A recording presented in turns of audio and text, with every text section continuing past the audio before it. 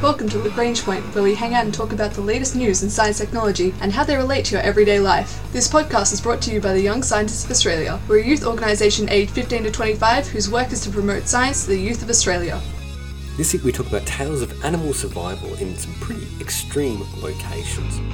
Now, radiation exclusion zones around Fukushima and Chernobyl seem like very dangerous places to be, but life manages to find some interesting ways of surviving. Plus, we find out a little bit about the 11th edition of the March Mammal Madness tournament and how you can be involved and what lies in store this year. An epic battle of wits, survival and endurance is what awaits fans of March Mammal Madness, the legendary 11-year-old game now that takes place on Twitter, on YouTube and other social media, with the aim of trying to educate people from high school or primary school students across the world through to active working scientists and interested parties like myself playing along at home all the way across the world. It's a knockout tournament in the vein of March Madness, the basketball college tournament, but instead of basketball teams, it's of course animals. Now, these animals are competing in a bunch of different exciting divisions. This year we have engineering creatures that construct or make tools or do some kind of contraption process to either hunt or take care of their young. We also have dad bots, male creatures that do a lot of child rearing, and also itty bitty comeback city, small creatures previously eliminated, and of course striped creatures. These creatures in categories compete against each other in a knockout tournament to pick the best creature, the champion. And whilst there's a lot of random number generation involved, the actual outcomes also are based, as much as they can be, on what the scientific papers say about interactions between different species. We know a lot and we can learn a lot about how species may interact with each other in all kinds of settings. And one of the great things about March Mammal Madness is the ability for people to learn about how creatures may interact outside of their more familiar settings that we normally encounter them in. And it's a great way to learn not just about mammals, because there are of course bugs and fish and birds as well, thanks to some of the coordinators like Chris Anderson and Josh Drew contributing, along with obviously Professor Katie Hind and others at Arizona State University who are leading this overall program. They bring in expertise from different domains. They share their knowledge in a fun and exciting way, whether that be through some epic rap battles, costumed reenactments, or even interesting tales and stories spun in the forms of legendary poetry. There's all kinds of exciting ways to transmit information about what creatures are and how they exist. And even for someone who isn't a huge fan of biology when he was in school, I find it a great way to learn about areas of science that you otherwise might not have understood before. For example, the way in which different creatures process or rear their young, what an intertidal zone means and how they can lay havoc to your bracket, or even some strange and unusual marsupials from all over the world. These kind of amazing facts are things that you learn along the way. Plus, you can have a lot of fun trash talking. Now, when this episode airs, you will have maybe just missed the wildcard battle, but there's still time to get in on the main action, which will commence in a couple of days on the 15th of March. And you can follow along, of course, by joining in on Twitter at the hashtag 2023MMMM, or you can look at many of the other ways of getting that information. Facebook, YouTube, where lots of other summaries and recaps are posted by groups of fans and keen participants as well. This is a great learning activity which has actually published papers by Katie Hind and others in significant journals about the benefits of these programs for scientific education and outreach. But if you just want some fun and you're vaguely scientifically curious, well, it's well worth checking out. Now, it's probably a bit late to do research in best picking your bracket, but this week we're going to focus on some tales of survival in the vein of March Mammal Madness for animals surviving in some pretty difficult environments.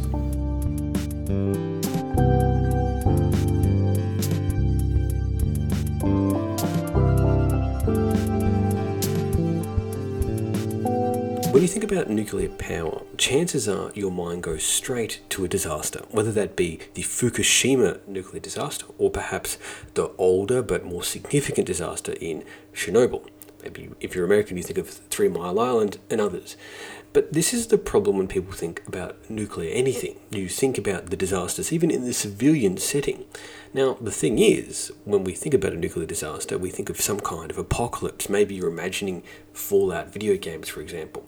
Or if you've watched the amazing miniseries adaptation of Chernobyl, you probably have a pretty good picture in your mind about what that exclusion zone around the nuclear reactors in Chernobyl looks like. The thing is, if you go there today, it's a very different story, and it is in fact actually a pretty widespread tourist attraction to go get closer to the exclusion zone around Chernobyl. And this is because, well, the Chernobyl disaster occurred in 1986, and it's been a lot of time since then. Now, not of course anywhere near enough to have all that radiation dissipate. Of course, most of the isotopes that you're talking about have at least around a 30-year half-life before the radiation will be halved from where it started out at. But even that halved level is still pretty bad. But it's not empty. It's not a barren wasteland. It's often sometimes very green and actually filled with animals. Now, some researchers have been exploring exactly how creatures have adapted to this environment, undertaking genetic studies, because intense radiation pressure, either pressure from heavy metals or toxic chemicals, these are all things that exist not just in big disaster sites, but in acute settings in many different locations. So for researchers, understanding the impact that this kind of radiation can have on a creature and its genetics and way it interacts with its environment is really important.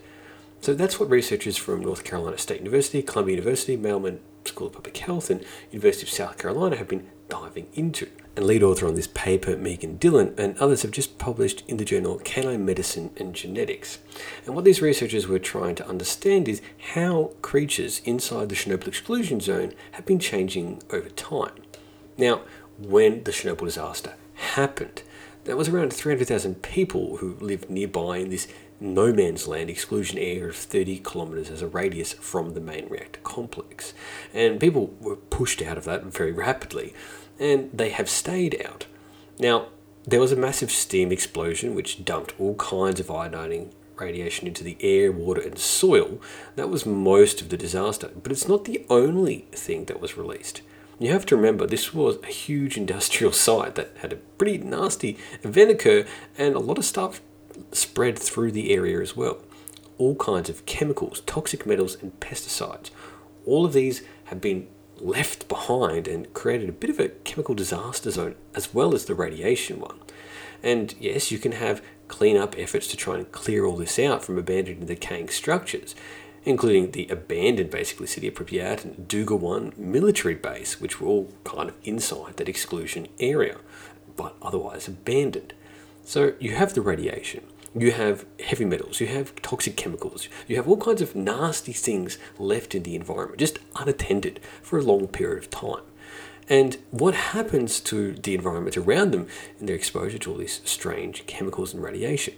Well, if you talk to researchers like Norman Klein, assistant professor at Health Sciences at Columbia Mailman School of Public Health, who's an author on this paper, he's surprised somehow two small populations of dogs managed to survive in that highly toxic environment. And so what the researchers did was try to understand and study these different populations in two different discrete locations, see what relationship they had with each other, and actually to use it almost as a control.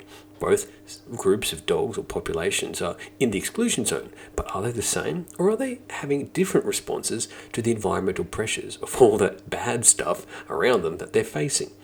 So does an environmental disaster really have, at a genetic level, an impact on life in the region? That is what the researchers are really trying to get out, and by having two discrete populations, you can get a pretty interesting study into this. So previous studies have been trying to investigate the structure of these populations with some genetic analysis to see if they're distinct, and yes, they went back and confirmed that again in this study, looking at a lot of different genomes and variants to confirm that they're distinct population groups, and then to see if their genomes had actually diverged from each other in some ways. And to do this, the researchers pick out around 391 outlier regions in the genome. And these regions differ between the two locations. Researchers like Breen point out that this is like having a signpost or marker on the highway. They identify areas of the genome where we should look more closely at nearby genes, indicators that there's something in this area may be changing. But at the moment, we can't say for sure if there's any genetic alterations. but they have tags and markers now that they can study, especially over time as the populations diverge. The thing is, it's hard sometimes to tell, are the dogs' DNAs diverging because of genetic drift, because they're isolated populations, or is there some other environmental stressor in place there? And so by building a genetic database now and an index that can be come back to at a later time, it sets the groundwork for future studies into what is happening with these dogs' DNA and how they're adapting to the environment. It's a part of tracking life in an exclusion zone, but it's not the only time that we've done a study like this. We've also looked in detail in previous episodes of this podcast about life inside the Fukushima exclusion zone.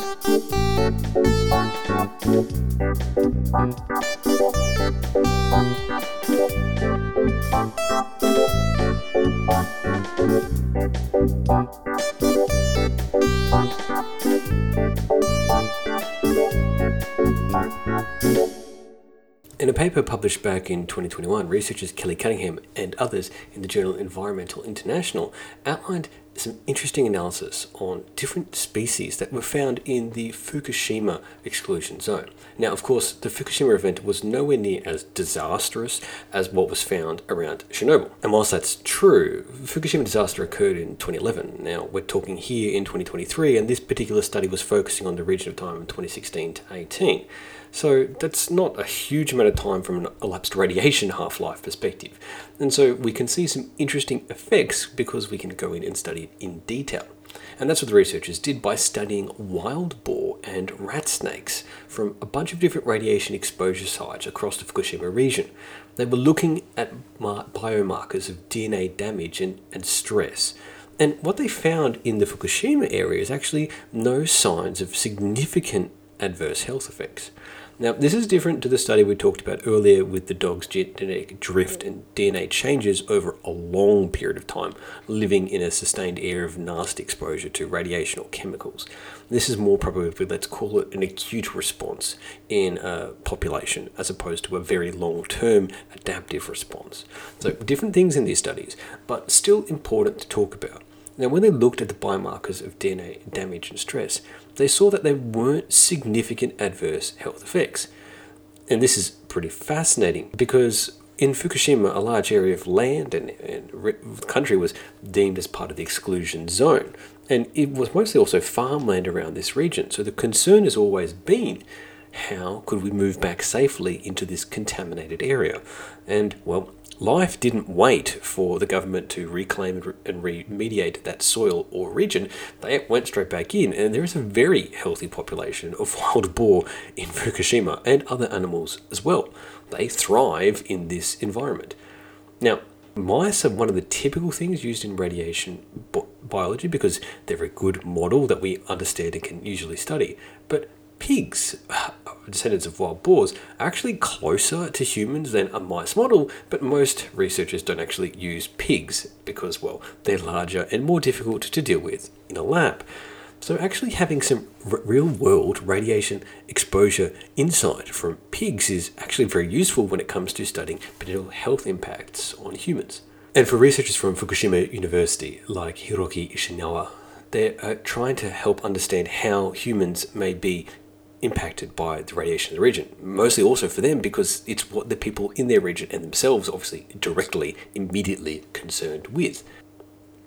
So were there any actual signs of stress and damage in the wildlife's DNA? Well, by doing this detailed study of the telomeres of the boars and snakes, they were looking for clues whether or not there was significant stress. For example, if the boar were stressed, you would see their telomeres shortening as part of the response to that.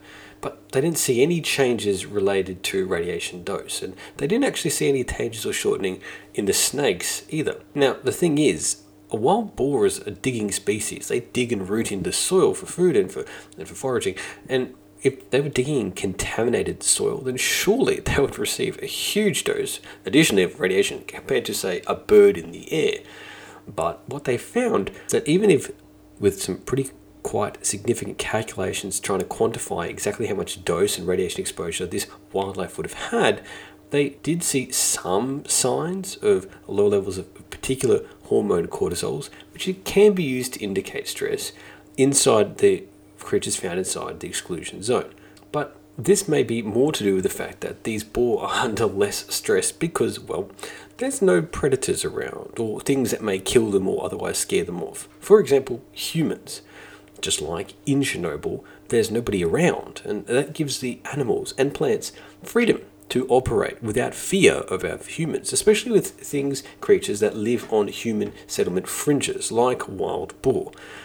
The fact that they don't have to worry about humans actually means that the radiation might be causing a stress for them, but there's no human stress, so for them it's a pretty good deal. So a radiation exclusion zone is often a place where creatures thrive. In the absence of humans, it's not a difficult or easy environment to live in, to be sure, but the creatures there are managing to find a way to survive and thrive without us.